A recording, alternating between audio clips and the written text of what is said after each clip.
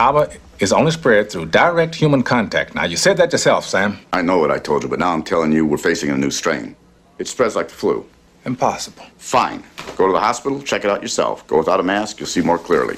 You gotta isolate the sick, and I mean really isolate them, Billy. We gotta get everybody else back into their houses. We gotta keep them there. We're doing that, Sam. No, we're not doing it because I just drove through 100 people. And if one of them has got it, then 10 of them have got it. And if one of them gets out of Cedar Creek, Billy, then we're in deep fucking shit.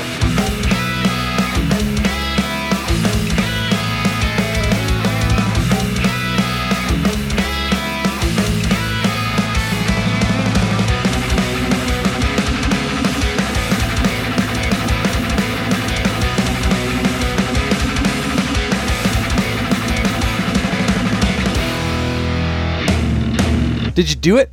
I did it. I went and done it. You went and done it. Yeah. That's a new one. I like that one. You went and done it. I'm just currently trying to arrange my windows so that I can see all of. Nope, that's not what I wanted to do. Are you on Windows 95 or what? Oh, you know it, bro. Is there any other option? That's my question. That is it. Windows 95, NHL 95, Dance Mix 95. Yeah, as far as I'm concerned, everything ended in the year 1995. I was 11. Hormones were raging. What a year.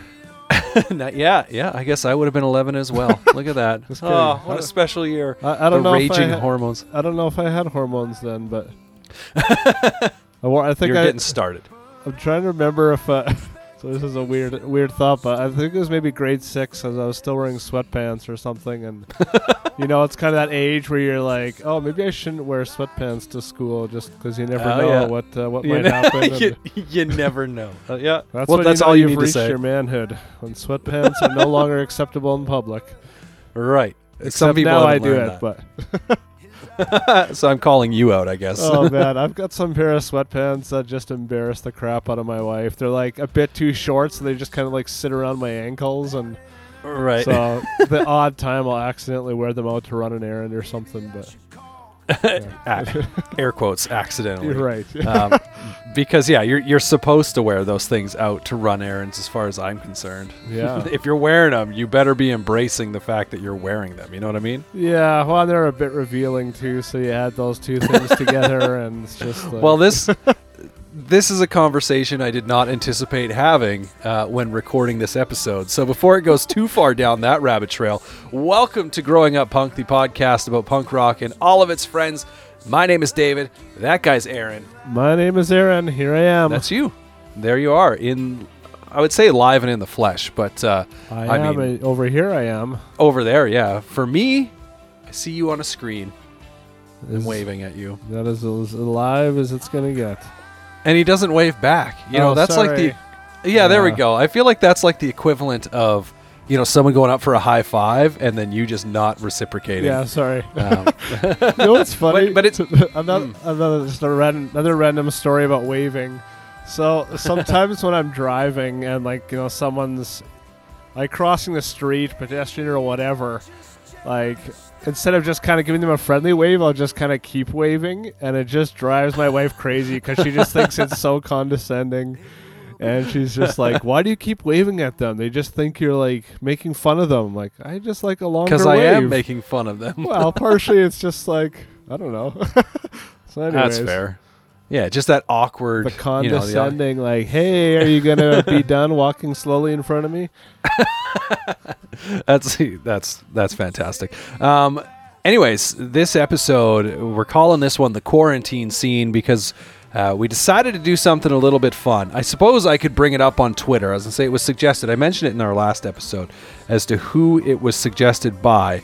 But it was suggested that we do an episode where we talk about albums that we think people should discover and, kind of hear for the first time, I guess you could say, while maybe stuck inside, while maybe stuck in quarantine. I'm stalling while I try to find who the tweet was from. It was Mr. Jordan Kellerman.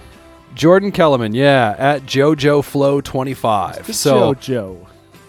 There you go. So yeah, he said, hey, you should do this episode where you kind of introduce more bands. And I thought that would be cool, but let's make it even bigger.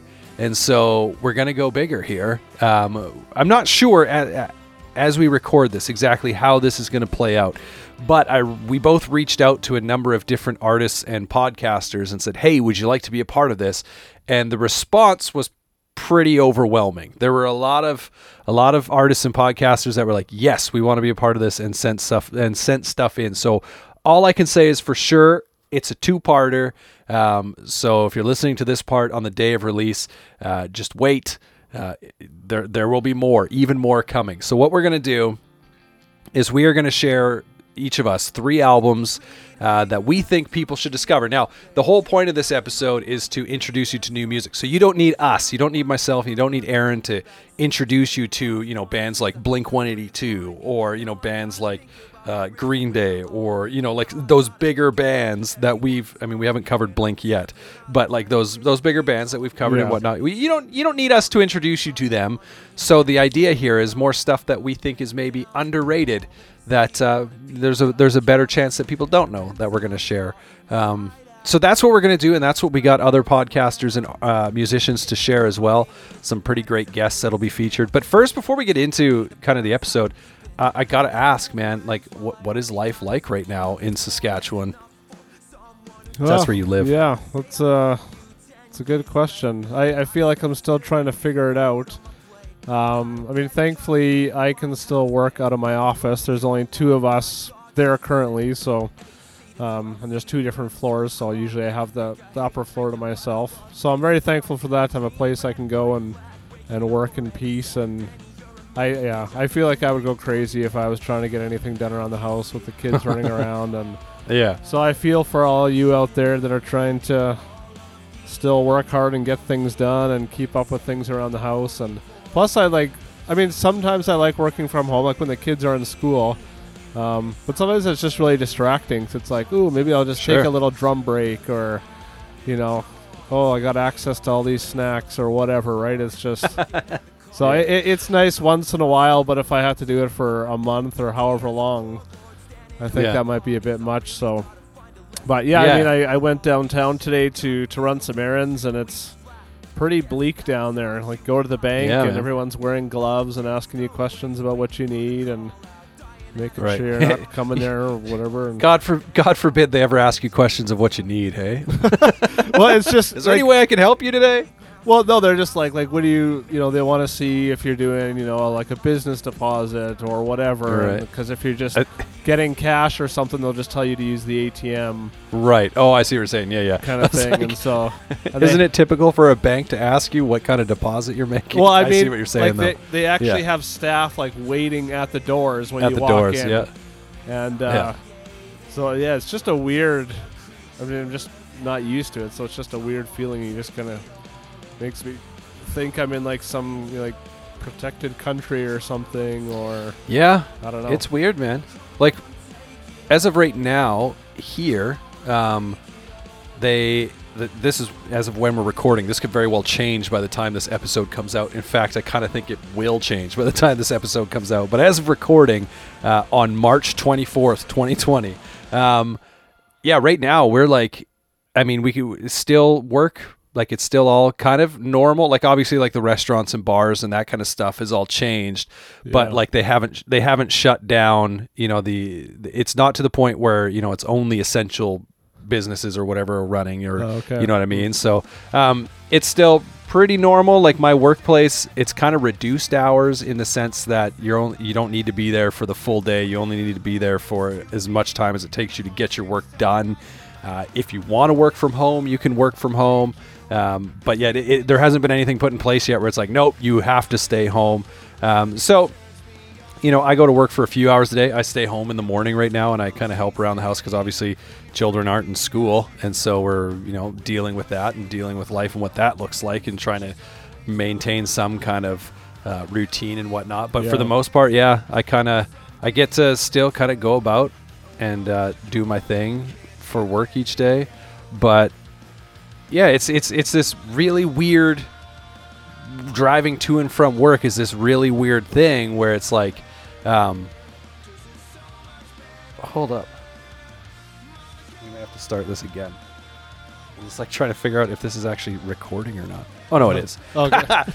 Technical difficulties. It's still going. I was worried for a second there. I was like looking at the wave file, being like, why isn't it still going? So anyways, what I was saying was, yeah, work is, the commute is so much shorter right now because there's less vehicles on the road. Oh, They yeah. did just announce today that like all the parks and playgrounds and stuff here are closed. Yeah, same here. Yeah, and that was to be expected. This past weekend was insane because like people can't do anything right now, so everyone was like, "Oh, it's nice out. Let's just go outside," right? And so everyone went to the parks, and it was just like crowded. And we're like, "Well, that kind of defeats the purpose." Yeah, thankfully the park right by our place has lots of trees that are easy to climb. So there's a nice walking path, and so we just skip the Yeah. park and just find trees and throw sticks and paint on the sidewalk and stuff. So yeah, it is. Yeah, no, it's weird. It's like the park is right there. No, you can't go. Yeah. Yeah. Well, I know like Ontario and Quebec right now, they've shut down like any non-essential work and stuff like that. Like it's basically, I think like from what I understand, grocery stores, gas stations, emergency first responders, like that kind of stuff is Right. the only people going to work. Like my wife went to Costco today and she had to wait in line outside because they're only allowing, I think it's 200 people in at a time sort of Yeah. deal. So she had to wait out. But she also said at the same point it was the most like relaxing, calm Costco experience she's ever had. So She just took her you know. time, was in there for hours, just making other people wait. 'Cause just making people wait. Yeah. Well, yeah, on Saturday I went by a grocery store and there was a lineup, and it was pretty cold here Saturday morning. I was like, I don't Yeah. feel like standing up there for half an hour, so I just went to a different store, and they didn't have any lineup, so Right. just depending on So- the size. Yeah. Okay. So we're gonna talk obviously a little more about COVID and all the fun around that because that's kind of the basis for this episode. But before we get into that, this can kind of I guess count too. Have you been listening to any like new music lately? Because we tend to talk about a lot of old music, but music is still happening, right? Yeah, and there's been some good stuff coming out. So for singles, and I don't necessarily check out a lot of singles unless it kind of catches my attention. I still like waiting for an album. But singles by Northcote, who, if you don't know who they are, you should go check them out. And then also a band called Broadside put out a new single, and they're like a pop punk band that was on Victory, and I listened to them, didn't really catch my attention.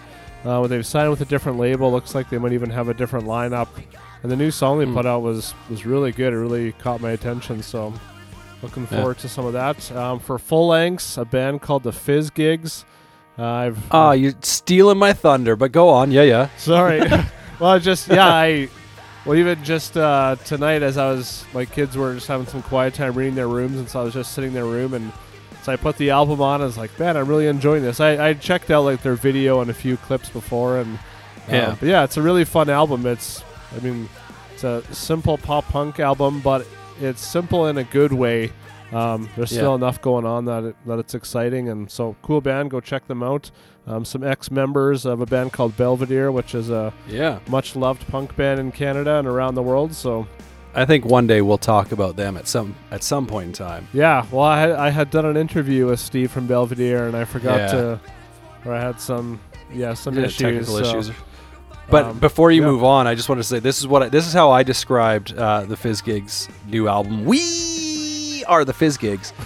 It's impossible to like. I tried multiple times with my like Amazon Echo or whatever to get it to play. I'm like, hey, Alexa, play "We Are the Fizz Gigs" by the Fizz Gigs, and it would play something random. Alexa, play "We Are the Fizz." It's like I could not get her to play the Fizz Gigs. Yeah, it's not a very convenient album to get. Yeah, but I said if you like your pop full of power and your rock bred with punk, then the new record from the Fizz Gigs is for you. It reminds me a little bit or a lot at times of actually CJ Ramone.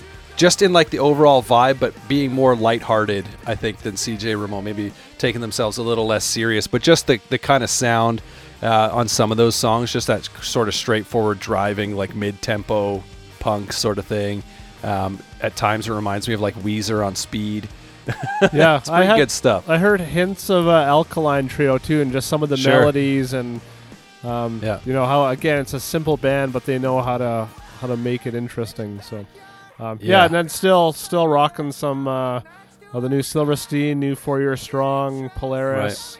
I've actually gone back to that Thief Club EP, which I'm really liking. So yeah, Yeah. lots of good stuff. Yeah, there is a lot of good stuff. So as I said, I was going to mention the Fizz gigs. They're actually from Calgary too, which is rad. So, fairly close to home. And a couple other things that I've been listening to. So, I want to save that one for last because it has been fantastic. I just can't figure out what the other one was, what it's called. There we go. Race Car Blues by Slowly Slowly. I don't know how I kind of missed out on this one. It's only been out for a few weeks. Like I think it came out in the end of February. But I don't remember any sort of hype around it or anything, and so I'm not 100% sure how it came across my radar. It may have shown up on my Apple Music, new music playlist, and I was like, "What is this?" And then checked it out and went, "Okay." Especially the record reminds me a lot of the band The Dangerous Summer. They kind of have a similar sort of vibe that automatically makes you feel nostalgic, even though it's brand new music.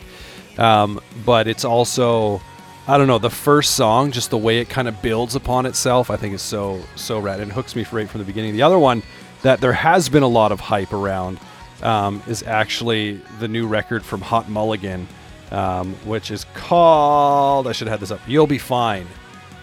I'd listened to Hot Mulligan in the past. This record blows it out of the water. Like, it is beyond good. And the fact that I think it came out, when did it come out the same week as 4 Year Strong? It came out March 6th. When did 4 Year Strong come out? It was right around there. 4 Year Strong might have been the week after, maybe. Yeah. Why is my phone it might like have this? been the end of February, or was it maybe first week of March? I can't Oh, remember. 4 Year Strong. There we go. I found it. 4 Year Strong came out February 28th. Oh, so 4 Year Strong actually came out the same day as Slowly Slowly. Maybe that's how I missed it. Oh, okay. Because as soon as Brain Pain came out, I was hooked, which obviously we've talked about Brain Pain. But we just thought we'd talk about maybe some newer stuff we're listening to, because most of the time we talk about old music. We are, old dudes who like the music we grew up on, but we also like other music, right? Yeah, definitely. Including new music. So that's going to bring us to what we're going to talk about, the quarantine scene. The idea, as I mentioned, is, you may be stuck inside for a long period of time, not getting to see your friends as much, that kind of stuff. So why not take that time to listen to some new music, discover some new music? So we reached out, found some people who said, yeah, we got some stuff we'd like to talk about. So the idea, I haven't listened to all the audio that's been sent in yet. The idea is to discuss 3 albums that you think were kind of underrated or what have you. They're not all punk. I can say that. There's a good heavy dose of punk rock, but there is kind of some variety. So, you'll get into that as we talk, and then as we get our guests to talk. But so I don't know how you want to do this. If we want to just kind of go back and forth, one album at a time. Yeah, let's do that. All right, so why don't you fire away with your first record that you would like to suggest to the masses of growing up punk family members? That's I don't know. Yeah. Socially I like distant family members. Yeah, like my second cousin Gary. You just kind of only see him when he needs something. Just kidding. I don't have a second cousin Gary, but He's a first cousin. he's my dad. He's your dad. And your second cousin? Things just got weird. Yeah, I'm from a small town. Yeah, I get it. Anyways, I don't even know how that would be possible, but We could figure out the family tree. all right, that tree has already been used for firewood, so let's move on. All right, my first album is by a band called Far From Heroes, and their album Betrayed You With a Kiss.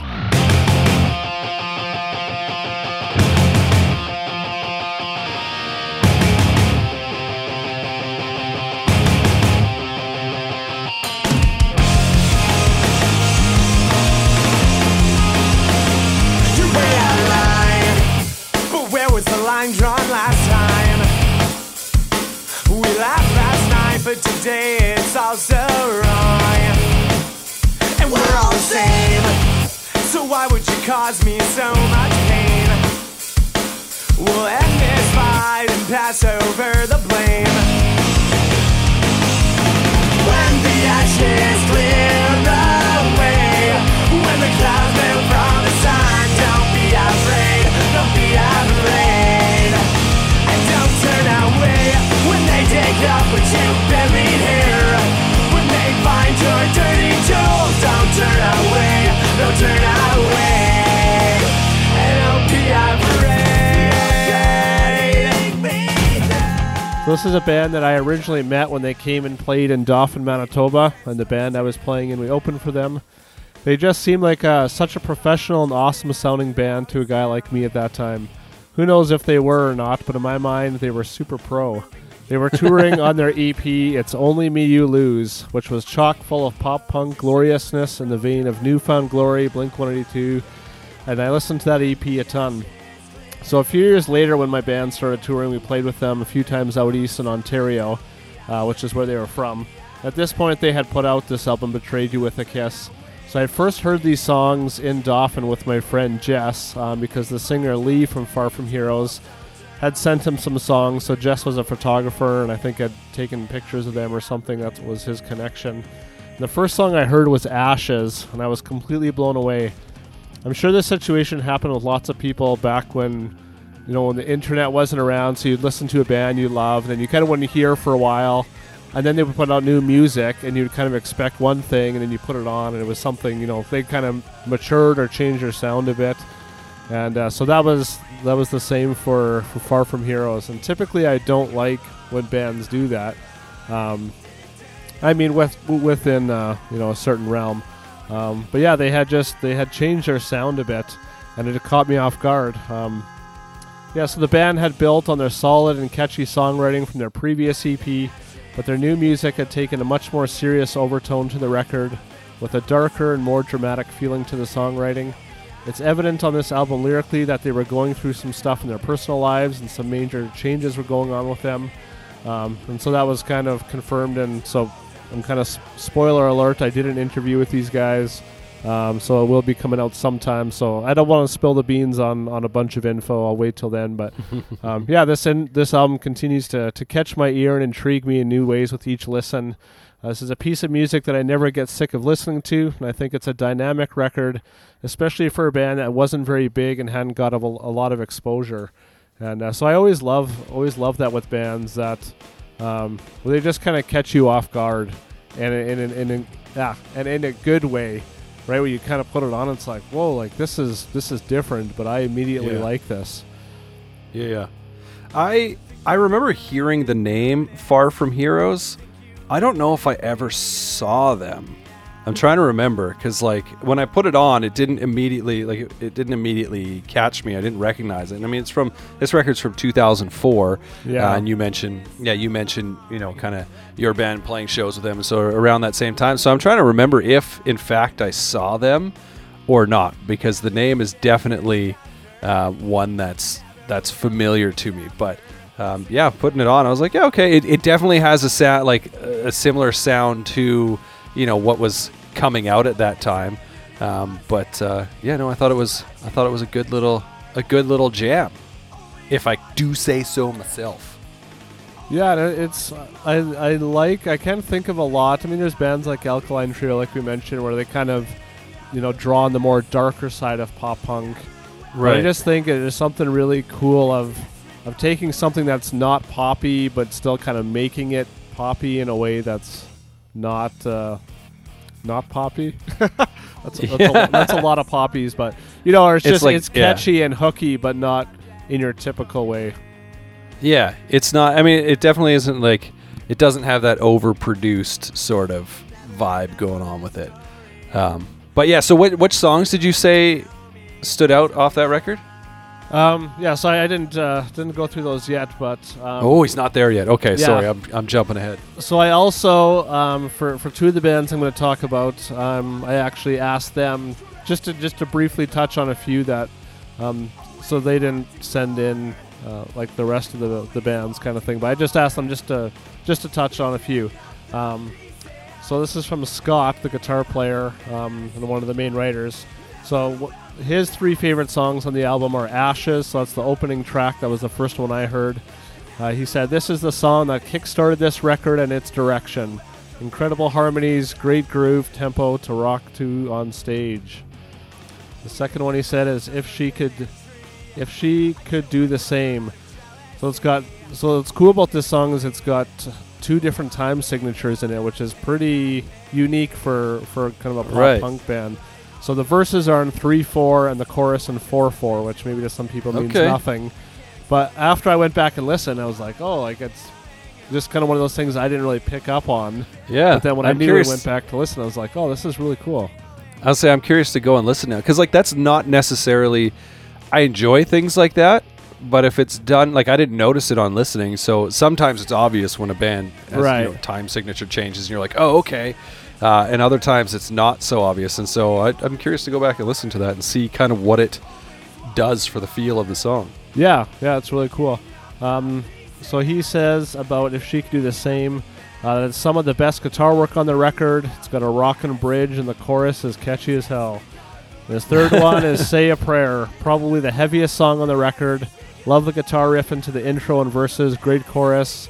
Jer, one of the band members, brings in the bridge by himself, so fun to play live. I just thought it was cool to hear from the bands themselves kind of what stood out to them, because it's, Yeah, so that's kind of cool. So Ashes was one of my songs as well. It was the first one I heard, and yeah, like I said, I loved how it just caught me off guard, and just a great way to start the album. My second song off of there is I'd Tell You, but I Would Have to Kill You. And that intro with the drums and rude. simple riff just gets me right off the bat. I love Yeah. the dynamic on this song. The verses rein it in a bit, and then it goes full throttle on the chorus, which is super catchy. One of my favorite choruses on the album, and there's a lot of them. Lyrically, this song touches on dealing with the struggles of dealing with the skeletons in your closet, and how it will keep eating away at you unless it's dealt with, and the pain that comes with these types of things. And my third song is Tallest Tale. I just love how catchy the guitars are on this album and the song, but in a dark and brooding way. So good. There's lots of spiritual undertones on this song, and there's more about that in the interview. And so it just kind of talks about the inner toil that happens when fighting with ideals related to faith and spirituality. And there's lots on this record that you might pick up with it being called "Betrayed You with a Kiss." There's Right.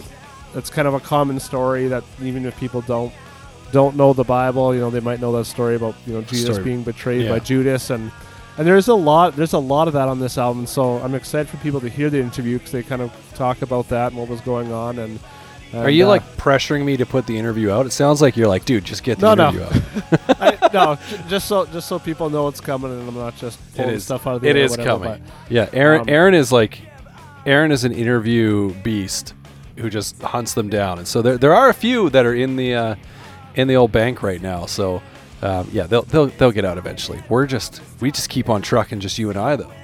Yeah, but this album really stands out because of that. Like when you listen to it,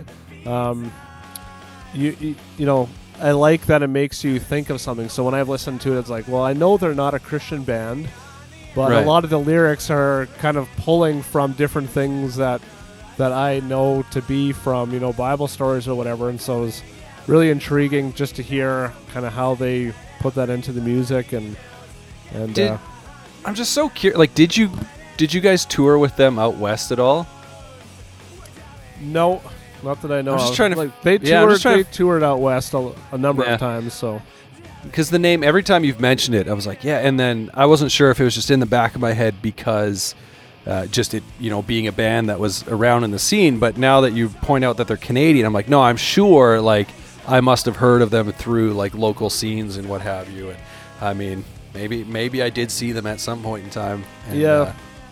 just kind of forgot, because there's a band I was trying to think of the other day that I was like, I can remember seeing them once or twice when we were talking about The Used, because they reminded me of The Used, and Yeah. I can't for the life of me think of their name. And I'm like, there's a chance you played shows with them, but what can you do? yeah, well, they were on a West Coast based label called Spawner Records.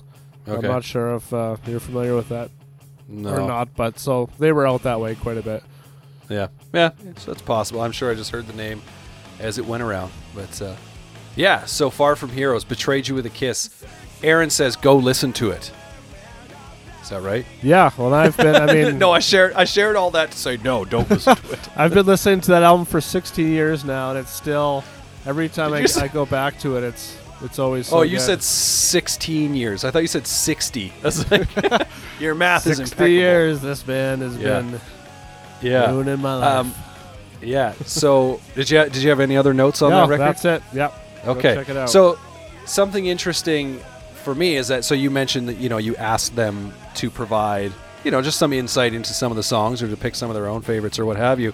I very well could have done the same thing for my first record on the list, but instead I did just get a guy from this band to submit his three quarantine records or whatever. Yeah. So Yeah, awesome. The first album that I want to talk about actually came out it's a couple years older than your record. It came out in 2001. It's No Motive's Diagram for Healing.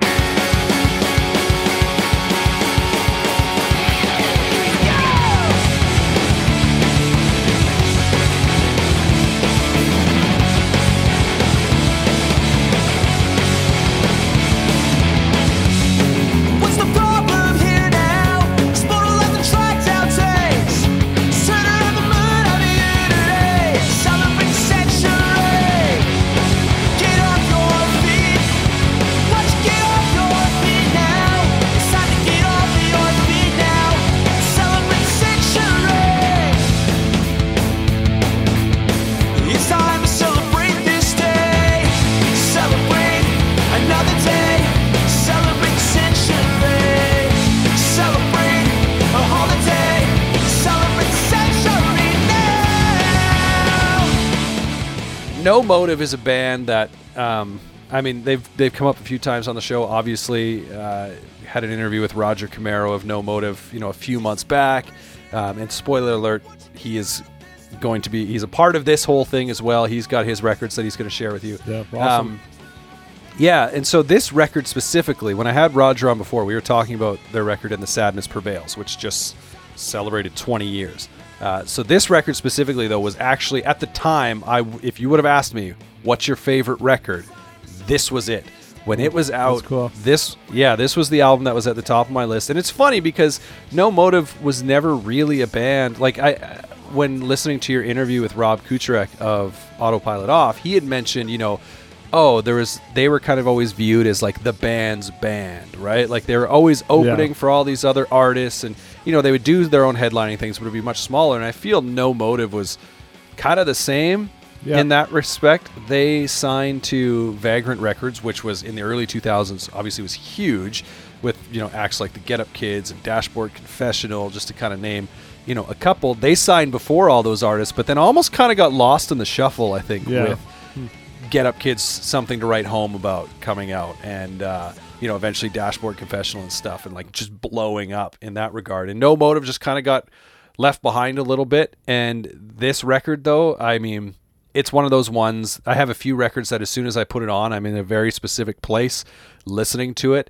I can picture being in that place, and this is one of them. And but yeah, a few of the songs off this record that have always stood out to me is one, Celebrate, which is the opening track. I just like the way this album opens. Like, as soon as it kicks in, it's full steam ahead, which isn't necessarily what No Motive is. Like they were always kind of a band that that played with different tempos and dynamics and whatever. But yeah, this first one, it's just like the drums are just ba ba ba, just like going or whatever, and the guitars are just kind of hitting these big open chords, and then it just sort of all comes back together and then takes off from that first verse. And it's a great way to kick off the album. It's full of energy, full of optimism, I find, in the lyrics, unless I'm like missing something. It's very possible that he's like the chorus about celebrating is more, it could be more cynical. I don't know. Just when I hear it, I'm like, yes, that's what I kind of picture. Another track, it was hard to pick 3 tracks off this record. Yeah, I found the same with mine, so. Yeah, that's fair. But like the song Get a Life, I just love like the guitar riff into the intro, because it kind of does one riff into another riff. It's super catchy, mid-tempo pop punk song. The chorus always gets stuck in my head, and it just seems to be, a song about the sacrifices made, and maybe you can speak to this, to pursue your dreams of being a band on the road, right? Like he talks about, for sure. how, you got to break the bank just so you guys can eat because you're playing, these small shows, living out of a van, but also like missing, you're seeing all these things, but missing the people back home that matter to you and whatnot. And it's just kind of this, he's a song where, he's sitting there thinking, should I get a new life? Basically, like when you hear the song Get a Life, my initial thought is like him saying to someone like, man, get off my back, get a life. But he's talking about, I'm missing all these things and all these sacrifices I'm having to make is it time for me to get a new life? Is it time to kind of like settle down, move on past this? And I mean, they had a couple more records come out. They had another full length and at least one other EP, maybe 2 EPs come out after this record. So he didn't obviously quit right then and there in writing this song. Yeah. But, and then the final song that always stood out to me is Born Again, which is the last song on the record, and the guitar work on this song, again, how it starts, and then it's got this intro riff and then the verse riff. It kind of creates, like, I think it's the slowest song on the record, but it kind of creates a feeling of closure in the music, which again is great because it is the closing song. And the meaning I take from it, could be wrong again, is kind of moving on from your mistakes in the past and realizing that tomorrow is still ahead of you. And I think I had read something somewhere that Pat, the singer, I think Pat the singer, now I'm questioning myself, the singer of the band anyway, no, Jeremy, I think is, whatever, I didn't look that up, but he, I used to know at one point in time, but I read somewhere that this song was actually about how his parents didn't plan to have him, sort of thing, like he was sort of a surprise or whatever, and how he was seeing it happen in someone else's life and how it changed their life, but it like almost has this like initially kind of, maybe it's the take, it's this weird song if that's the story behind it, right? Like, because he writes it from his, I just think it's like looking at anything you've made and realizing there's still hope for the future. And I mean, maybe you could tie that into someone getting pregnant and being like, oh, shouldn't have done that. But then also going like, well, I mean, a child is a miracle sort of thing, right? Like, right. And seeing the hope in that. But yeah, all in all, this record, I still love coming back to it. The artwork, I think, is pretty great. It's pretty like, it reminds me of a few different records, a few different bands on the label at that time. But yeah, for sure. Yeah, it's always been one of those records that stood out to me. Yeah, I think my favorite song off of that, which wasn't one of yours, I think it was called Numb. Is that... Okay. Yeah, I think that's a song. Which it must have been on a sample or something. But yeah, it's called Going Numb. But yeah, Going Numb, yeah. Because as soon as it started, I was like, oh, I know this song. So yeah. I don't know. So yeah, it was a great song. No Motive is one of those bands where I wonder, like, what is it that held them back from going to that next level? Because, I mean, they had a great producer. They worked with Trevor Keith, at least for the album before this one and this album. I don't know if Trevor from Face to Face was involved in their third full length or not, which actually may not have. Their third full length on Vagrant, we'll say, because I think they had 1 or 2 full lengths before signing to Vagrant.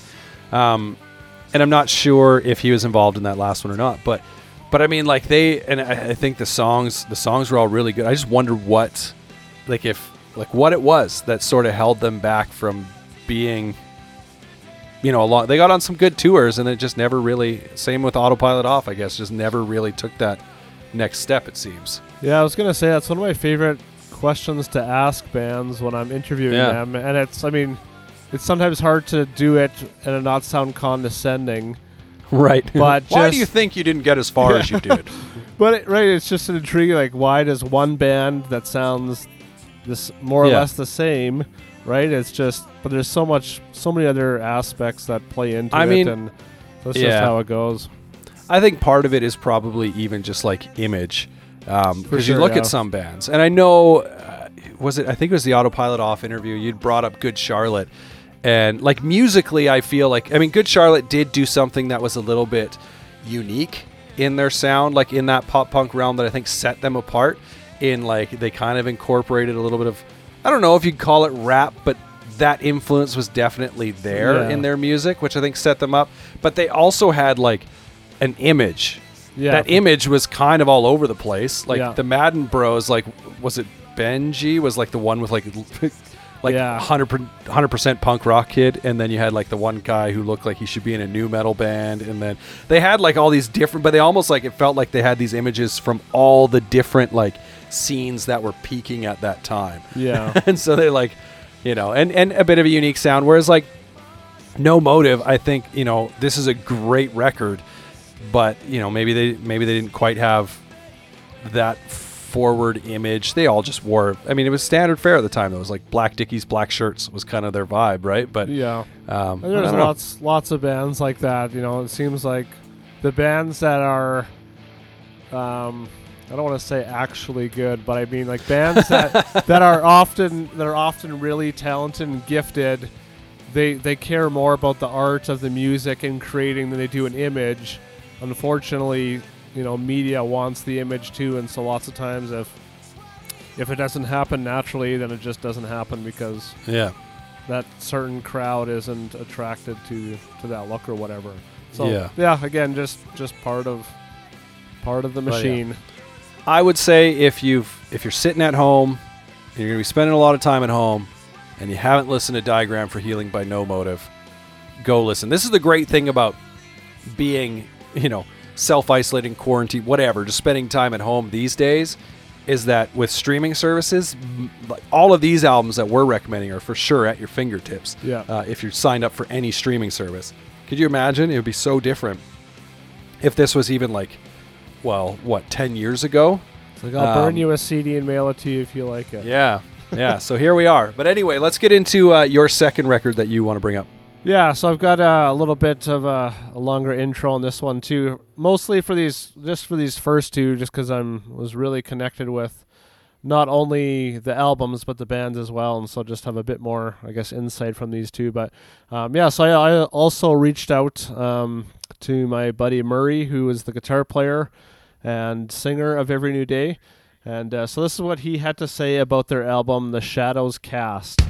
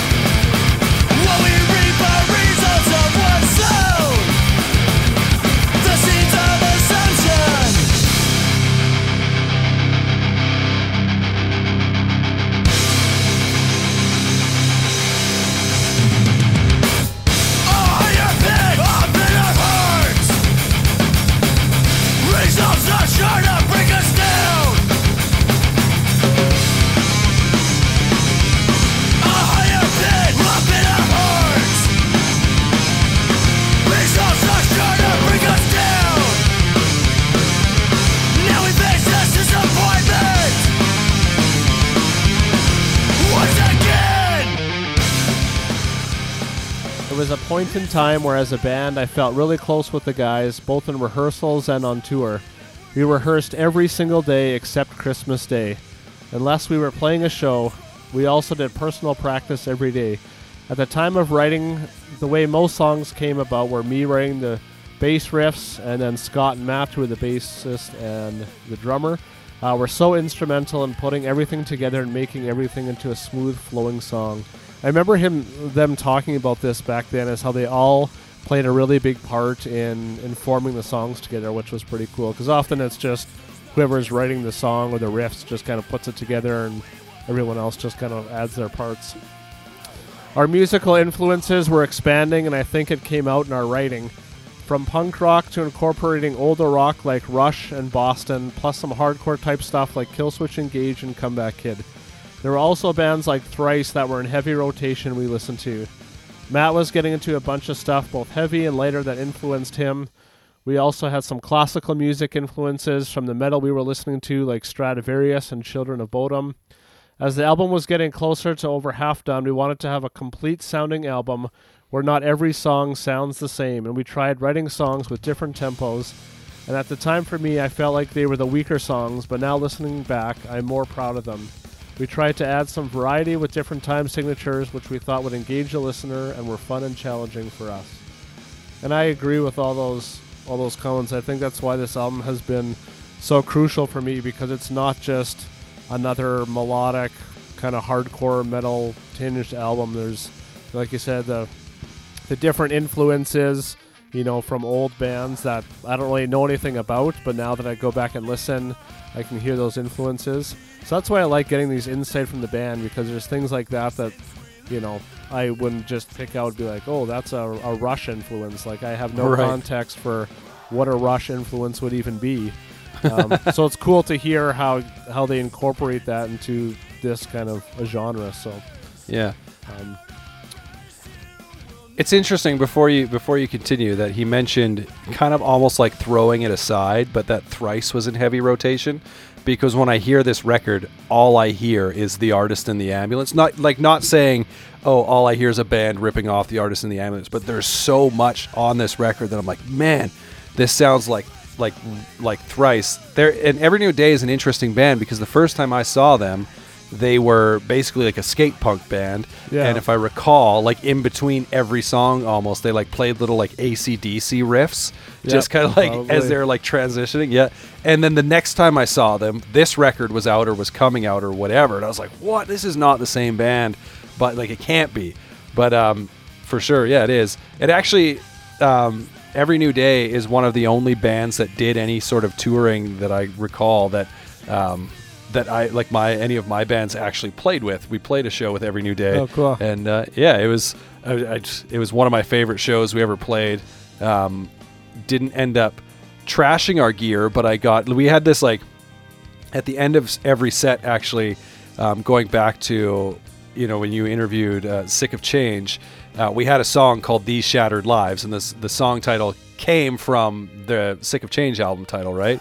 And it sounded very different, but it would always end in chaos. And that particular show where we played with Every New Day, I just remember my drummer, like we were like throwing instruments down and whatever, and he just like leapt over his drums and like clotheslined me and like cut me above my eye. And like people were like coming up to us afterwards, just be like, "That was insane." I'm like, yeah, we can't really afford to do this. Like, a crack.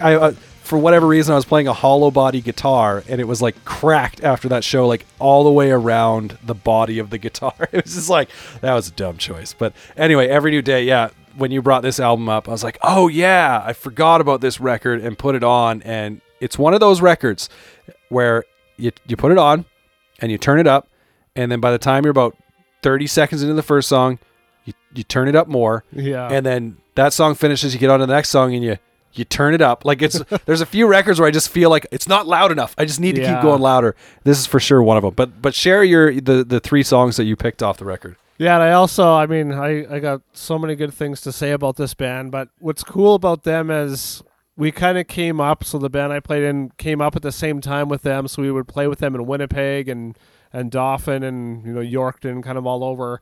So it was really cool to see the progression of them. But what was always kind of really frustrating about them is they were just always so much better than every other band of their peers. Like, even when they were just like doing the kind of like skate tech punk stuff, like they were just always, they're one of those bands where every player was just naturally gifted and it just came out. And yeah, was Murray the guitar player? Did you say that? Yeah, guitar player and lead singer. So it's interesting to me because there's a parallel I draw between you guys, like Means, when the first time I saw you guys play, and Every New Day, is that both Matt Good from Means and Northcote, whom you mentioned earlier, and Murray from Every New Day, I was just always blown away by the fact that these bands would come with a single guitar player and sound so ridiculously full and heavy. Because like Matt wrote sick riffs too and was able to sing over top of them and just like feel like some bands would show up and they'd have one guitar player and you would notice, right? It'd be like, oh, guitar, bass, and drums, and you would notice there was something missing.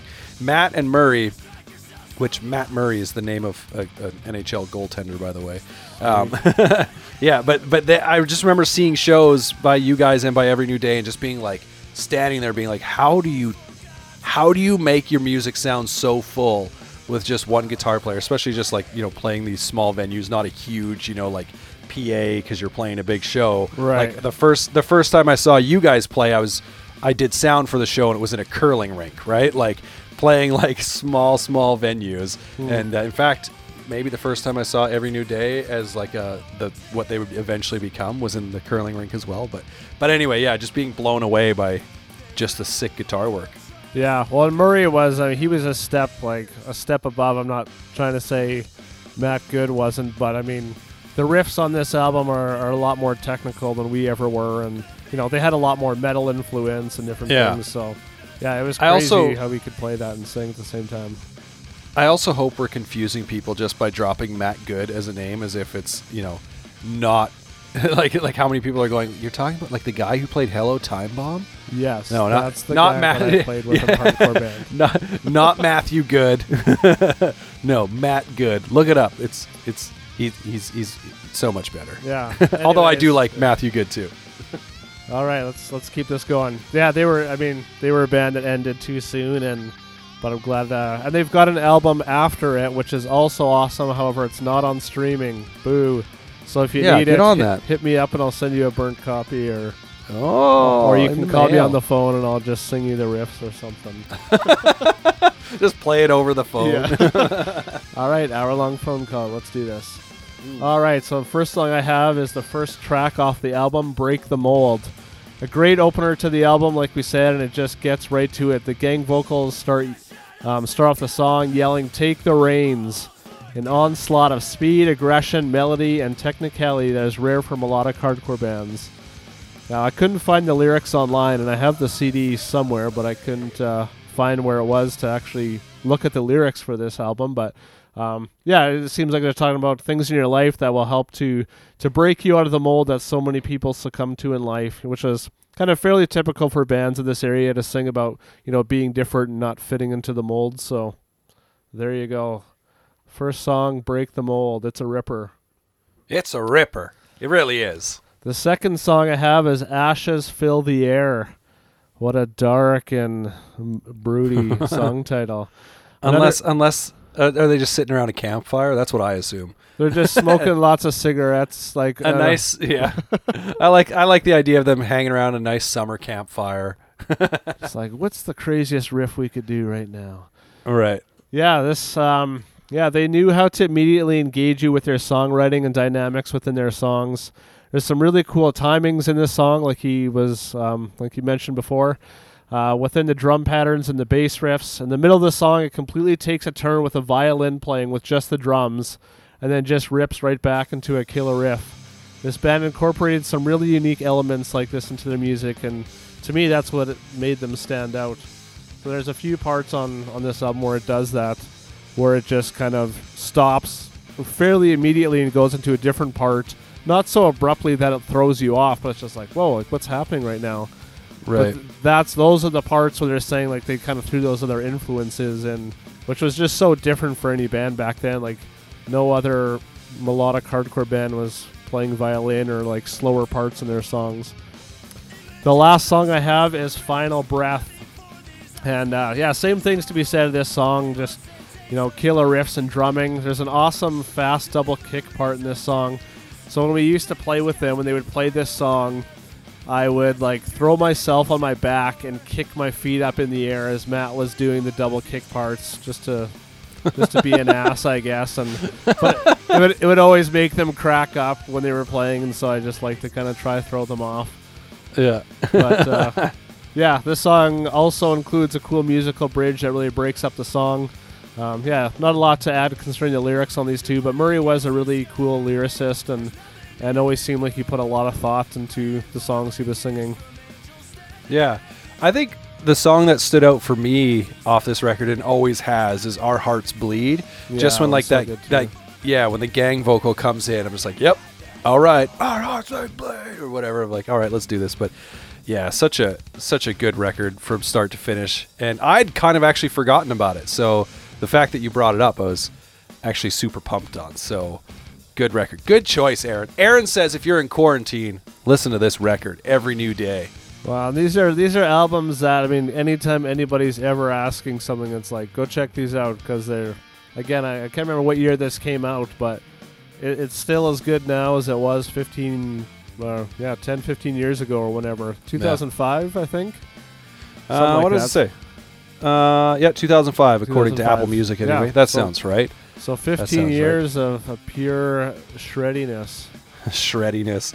Get your shreddies on. I like shreddies. Now, do you eat shreddies? I like honey shreddies. Okay. I was going like- to say my next question was going to be if you do eat shreddies, do you put sugar on them? No, I've never had sugar on any cereal.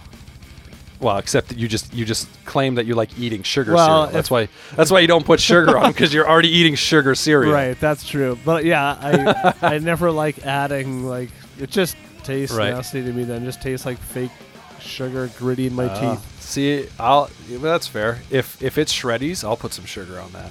That's some good business for me. The record that next one I'm gonna talk about actually came out 2 years prior to Every New Day. So every time you mention an old record, I'm like, I'm going to mention an older record. Nice. 2003, yeah, and it's the album Loses Control by Hey Mercedes.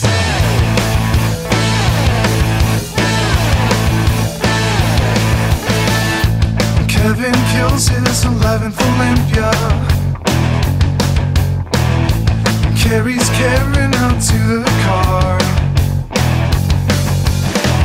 The lies are piling up so high now that he can't sleep at night.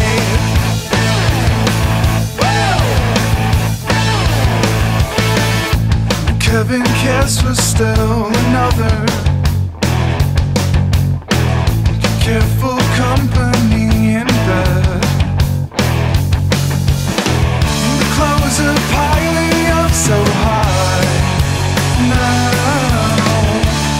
that he's out and said, go around, son, get your head on, go get it, watch it, walk away. Go around, son, run along, stereo's on and playing your fucking song. And it's funny because this album wasn't one of my original picks for, my 3 quarantine records. And then out of nowhere, I was like, man, I want to listen to that album. And then as I was listening to it, I was like, oh yeah. And that's how this record works for me. It's always out of nowhere. I'll get this itch where I want to listen to Hey Mercedes, and I'll put it on. Now, it snuck up on me this time, and it snuck up on me the first time I heard it. I for sure bought it. It's a record that I bought because of the cover art. It's basically just like a guy walking towards the camera and looking back over his shoulder. And I don't think it's obvious if he's looking at anything in particular. It looks like it's a long hallway sort of thing. So who knows what he's looking back on, but it was an intriguing cover to me all the same. And I was like, and I saw, again, this is another record that was on Vagrant Records, which was probably one of, at the time that these records were coming out, my favorite label that I kind of kept going back to. And this band actually formed out of the ashes of another band, which was kind of an iconic emo band of the 90s, that being Braid. And one of those members was in Braid is also in Hey Mercedes was Bob Nana, which was just a great name, Nana. And he's the vocalist and songwriter. And so that kind of carries over. So there's definitely some similarities between Braid and Hey Mercedes. But his songwriting is one that I've kind of underappreciated. I think I have some favorite songwriters that I could list off and be like, oh, this guy. But Bob Nana is one of those guys where when I listen to Hey Mercedes and anytime I listen to Braid and whatnot, where I'm like, the things he does with his words, which sounds funny to talk about a guy, lyrically or whatever, but yeah, the things he does with his words is what makes him a good lyricist. It's just kind of he definitely has his own style. There's some guys who are good writers, but it could maybe be anybody or reflect anybody, whereas Bob Nana, I think, does some pretty unique things. And he's also got this kind of subdued voice, but the music is energetic. It's even the slower songs aren't full on slow jams, really. They're more mid-tempo. But so my favorite songs on this record, again, it was another one that was hard to pick. That's kind of the point. But the 3 songs I picked were, first and foremost, Playing Your Song. Now, I don't know why this song first stood out to me, but I've always loved it. I originally thought it was a song about a guy building up the nerve to go after a girl, but when I look at it closer, it appears to be about a guy who is who's seeing multiple girls and trying to keep them all separate, right? Where he's he's taking this one girl home. Yeah, taking this one girl home, but meanwhile he's got another relationship over here, and it's all kind of falling apart, I think.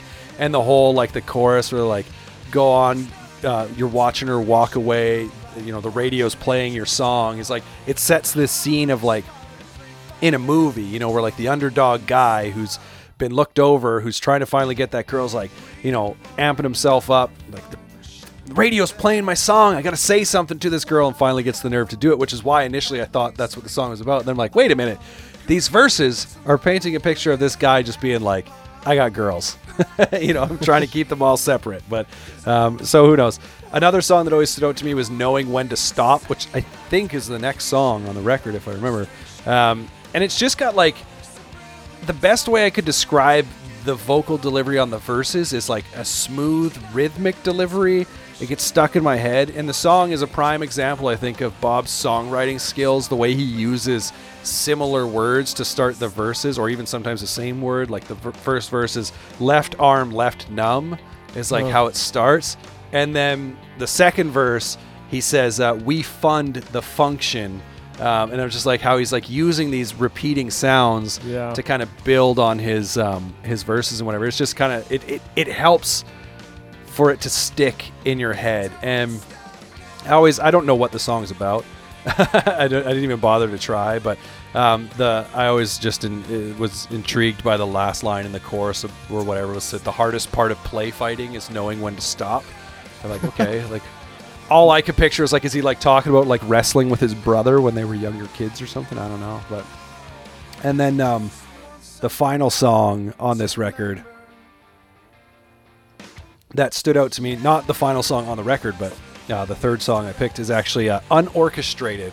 And I didn't know the name of this song for the longest time until now, actually, and I looked it up. But every time it comes on, I'm always like, oh, I really like this song. And it's again one of the more mellow ones. It starts with kind of like this bass line that's almost like it's mellow, but almost like not haunting, but like dark sort of sound that goes with it. But then the song comes in and you're like, oh, it's like doing this thing in the background, and the music up front is just kind of like nice, and it's a beautiful piece of music.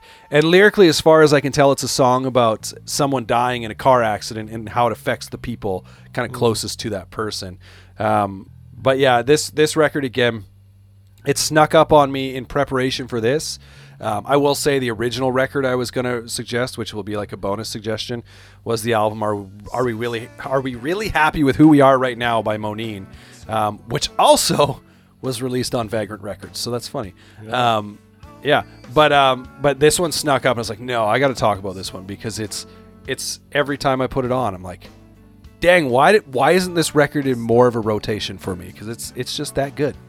Yeah, this is a band that I specifically remember Matt when we were on tour listening to. He liked a lot of those Vagrant bands. Another one was Hot Rod Circuit that he had on a lot. Which when you first said "Hey Mercedes," I thought it was Hot Rod Circuit, and then it wasn't. Hot Rod Circuit's good too. They were actually, one of their album covers was one that popped into my mind when I was describing the No Motive cover. Yeah, the girl on the cover. And they were good, but I always felt like they lacked something. But whereas like for me, anyways, Hey Mercedes, I love them, but continue.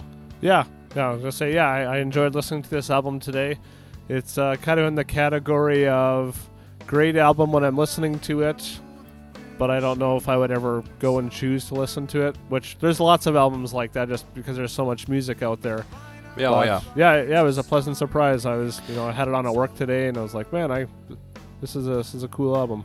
Yeah, I don't know how to describe it. Like the way you put it there. Well, I mean, I do go out and choose it, but it's not one, like I said, that's always a top of mind, right? When I'm like, what do I want to listen to? All of a sudden, it'll just like come up and be like, oh, I want to listen to this record, and then I got to listen to it.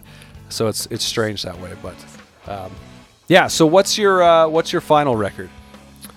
Final one is by a band called Staring Back, and the album is called On.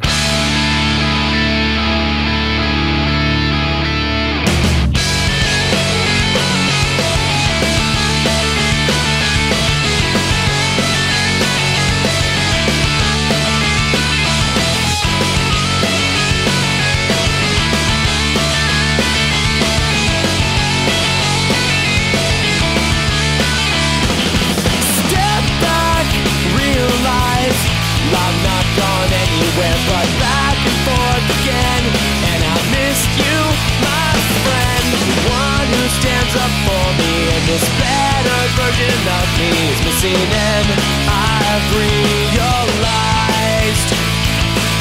my motivation's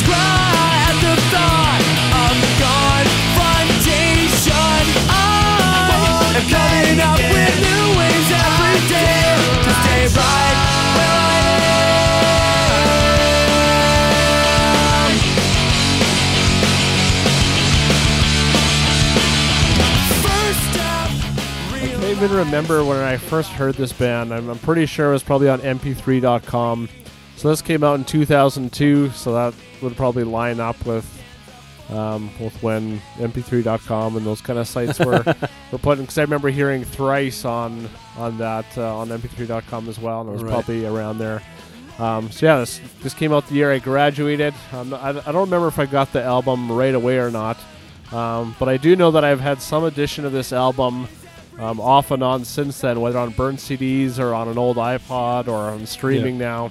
It's a very unique album to me. It definitely fits into the pop punk era of that time, but just sounds different to me than any other band from them. They incorporate some more technical instrumentation than most of their peers.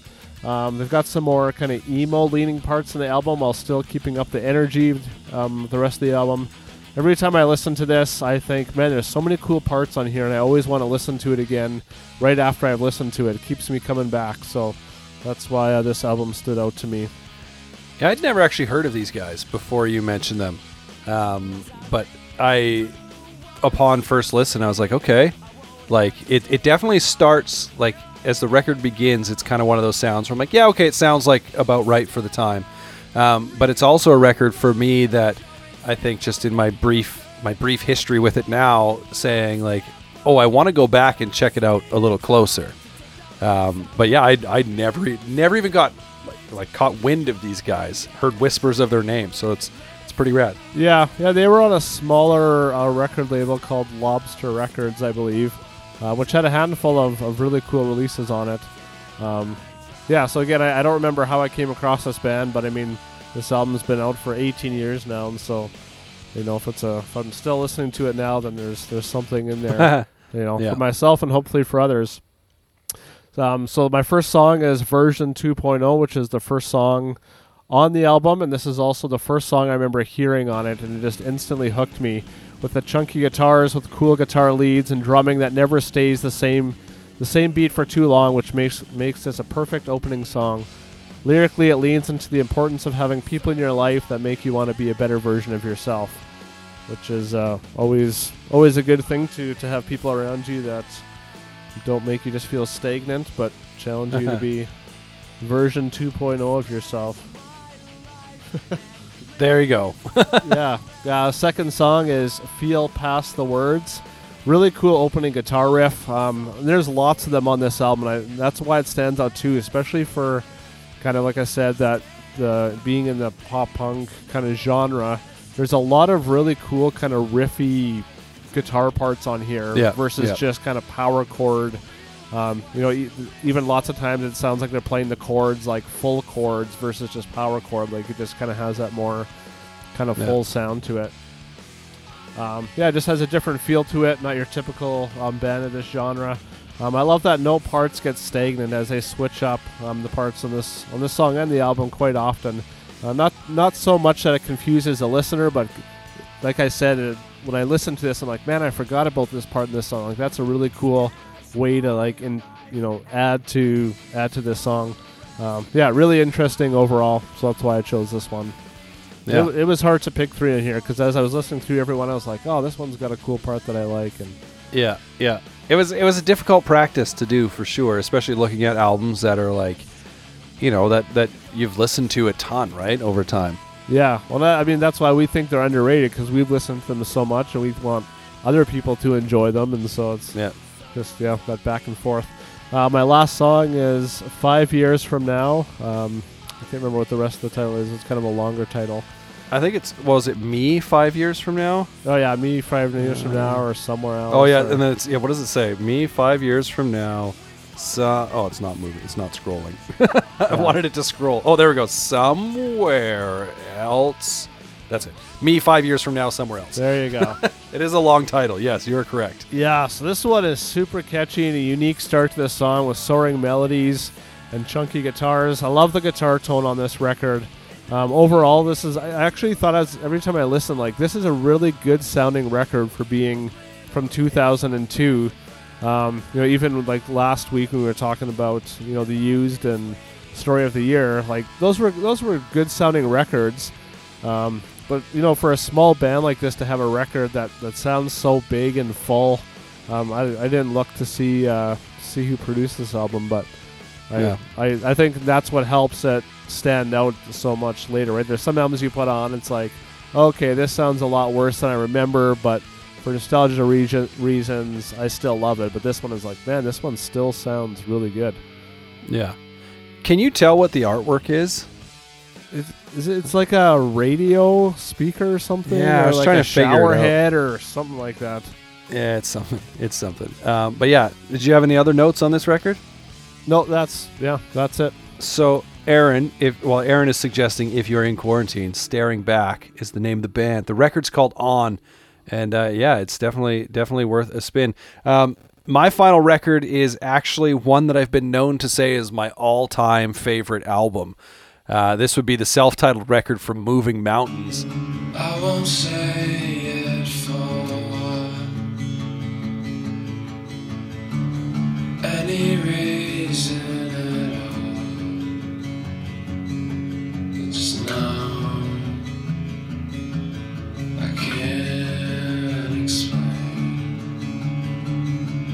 the words I feel to say.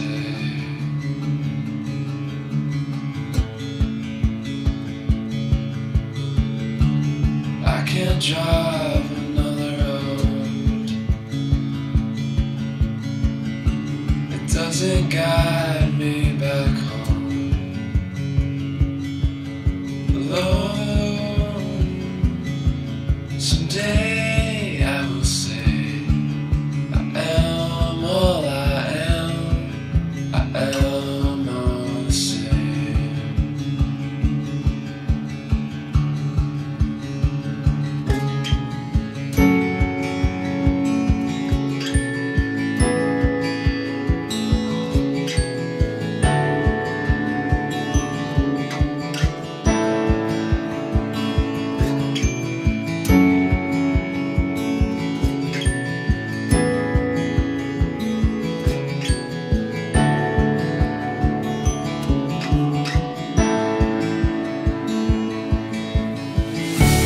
Driving home to darkened streets.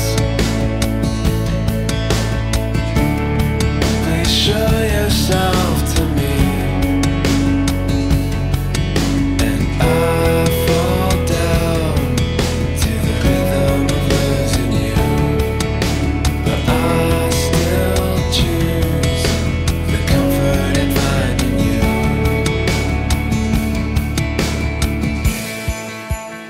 This band is interesting to me because they started out kind of doing like post-rock meets post-hardcore sort of thing that morphed into more of like an all-around Thrice type sound, which is great because we mentioned Thrice earlier. And then finally this record where it got some, post-rock elements back along with like indie and emo and folk elements. It's kind of got a bunch of different vibes to it. To say this record is moody in sound would probably be an understatement. It's definitely a record that I put on and immediately I think of like, oh, I just want to be, taking a long drive at night sort of thing. Yeah. It's definitely got a vibe to it. So the songs that I picked, and this is a record that I definitely overspent on the vinyl. Because as I was like falling in love with this record, I was like, oh, I actually want a copy of this on vinyl. And the only one I could find was like, at the time, was like 60 some bucks on Amazon. And then shortly after that, I found a pressing that was like 30 bucks. I was like, well, I have it. So we're good to go. Yeah. But it's also one of those ones where I was like, I don't care. I want this record on vinyl sort of thing. And I think it's going to sound incredible. So, but yeah, the songs that we're going to get into, that I picked off this record being Swing Set, which is the first song, and I know as soon as the song comes on, I'm going to be listening to this album from start to finish. Like, there's no choice. Yeah. It's not like I'm like, oh, I'm just going to put this song in and then move on to something else. If any of these three songs specifically come up, if I'm just like have it on shuffle or something, or like whatever, playing your personal radio on Apple Music or what have you, and it comes on, I'm going to be like, stop, I'm going to go listen to this record. And this one, for sure, start to finish, it signals that to me. Everything just feels so like fleshed out and executed to perfection. And I'm not entirely sure what this song is about lyrically.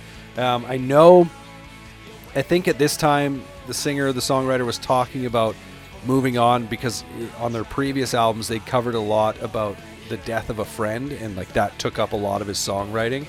And he spoke, I believe it was this record, where he kind of stopped writing about that. He was sort of getting out from beyond that, which is cool. But the feeling I get from this one is just one of the writers saying he's there for someone if they need him. The song kind of starts mellow, and then as it like gets into the chorus or whatever, it sort of opens up. Like it just feels like, you know, kind of more energy comes in, more pieces come in, and it just comes together. And then it kind of goes back, and it does this kind of back and forth dynamic thing. But yeah, the next song on the record that I want to talk about is actually, as I said, I've been known to say that this is my all-time favorite album. If someone asks me, what is your favorite song of all time? I know there's probably a lot of thought to put into that to actually pick one, but hands down, this is the song I say every single time, and it's the song Eastern awesome. Leaves. Yeah, Eastern Leaves. Easily my favorite song of all time. And the bridge melody on this song is actually lifted, at least in my mind. Maybe it's not intentional. It sounds way too similar. Is actually lifted from another one of their songs from their previous album, Waves. And it does this thing where, you know, the song kind of has one feeling that it's going with, where it's, again, like subdued and maybe feels a little more depressing, I guess you could say, in the vibe. And then the bridge hits. And even though the lyrics, I think, maybe aren't getting any happier, the sound just feels more hopeful. It's one of the few songs in recent years that I've actually learned to play on guitar, like start to finish. I don't really do that a lot, but I was like, this one I just had to. And yeah, it's got this really neat like release sort of feeling as it gets into the end of the song, where it's like you're almost waiting for that part of the song to come up, and yeah, once it hits, you're just like, all right, like here we are. And then finally, the last song I want to talk about is a song called Hudson. And I wish I could say that this song was where we got the name of my, like, for our son. Yeah. However, this record came out 2 years after he was born. Oh, so okay. his name, as a side note, we actually, like, I kind of like got inspired from the song Marching Bands of Manhattan by Death Cab for Cutie. And they mentioned the Hudson, of course, talking about the Hudson River. I was like, oh, Hudson. Anyway, so this song is called Hudson. I don't know what it has to do with Hudson, if it has anything to do with the Hudson River or anything. I don't know, or just someone named Hudson that they knew. This song's insane, though. It starts like an explosion. Like most songs I find on this record kind of gently lead you in. And this one, if I recall on the vinyl, it's actually the track 1 on side 2, which was weird to me because I assumed it would have been the last track on side 1, just the way the song ends. It kind of like goes on with this like huge like outro that kind of drones and kind of goes like just massive guitars and drums, and really would have felt like the way to end a side of a record, but instead it starts side 2, and side 2, the last few songs on the record kind of take more of a mellow feel to them, so it's extra weird that this song is like leading into all of that. But it's, yeah, I think the first few times I heard it, I was kind of like, what's going on with the end of this song? And then the more I listened to it, I was like, oh, the end of this song is incredible. Like, it's just absolutely massive in scope, and yeah, it's beyond good. So I would definitely recommend, checking out the self-titled album from Moving Mountains. The only problem is when you search it up, you're always going to get Usher. Usher has a song called Moving Mountains, so it's like the next best thing. You always got to sift. mention. Yeah, you got to sift through the Usher songs, but hey, this record is worth sifting through. Yeah. You'll be listening to Usher and you'll be like, okay, it's got to be coming sometime. Yeah. Where, he was talking about this, like it was so good, and all I'm hearing is like R&B. He said it's at the end of the song, so I'm just going to keep listening and wait for it to come. It's eventually going to be here. I know it. But yeah, no, this easily one of, if not my all-time favorite record. Awesome.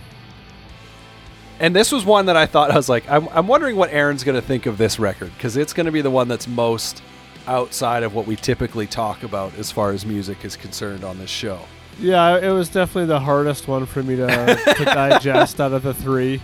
I mean, it wasn't. I mean, it was kind of a dreary day out today, and I was sifting through financial numbers at work and working on stuff. So it kind of fit okay. Like I kind of like wasn't feeling amazing and had a headache, and so I was like, you know, this kind of fits the mood. So yeah, I mean, it works. Yeah, like I said, it's probably not something I would go back to and listen to, but that's okay. Yeah, There's it's- still yeah. lots of good to take away from it.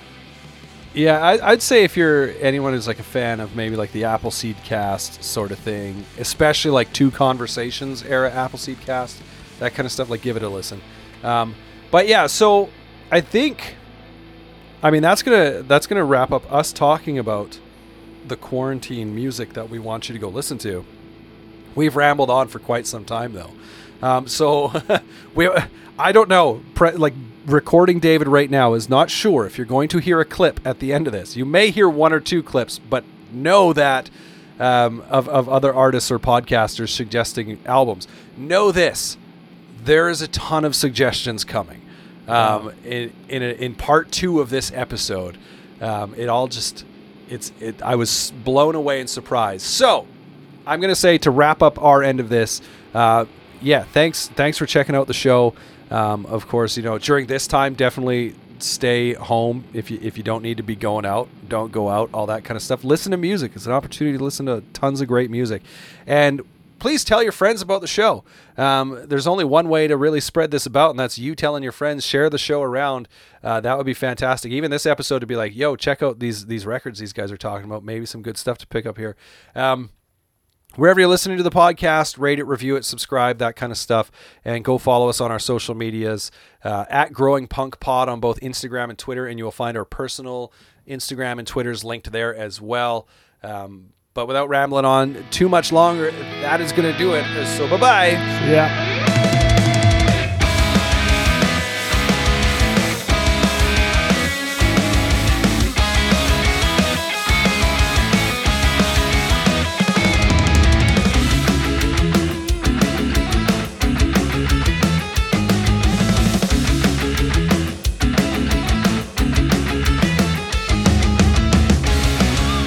You were never here. No, I was here. I followed the bug here. I've always been here.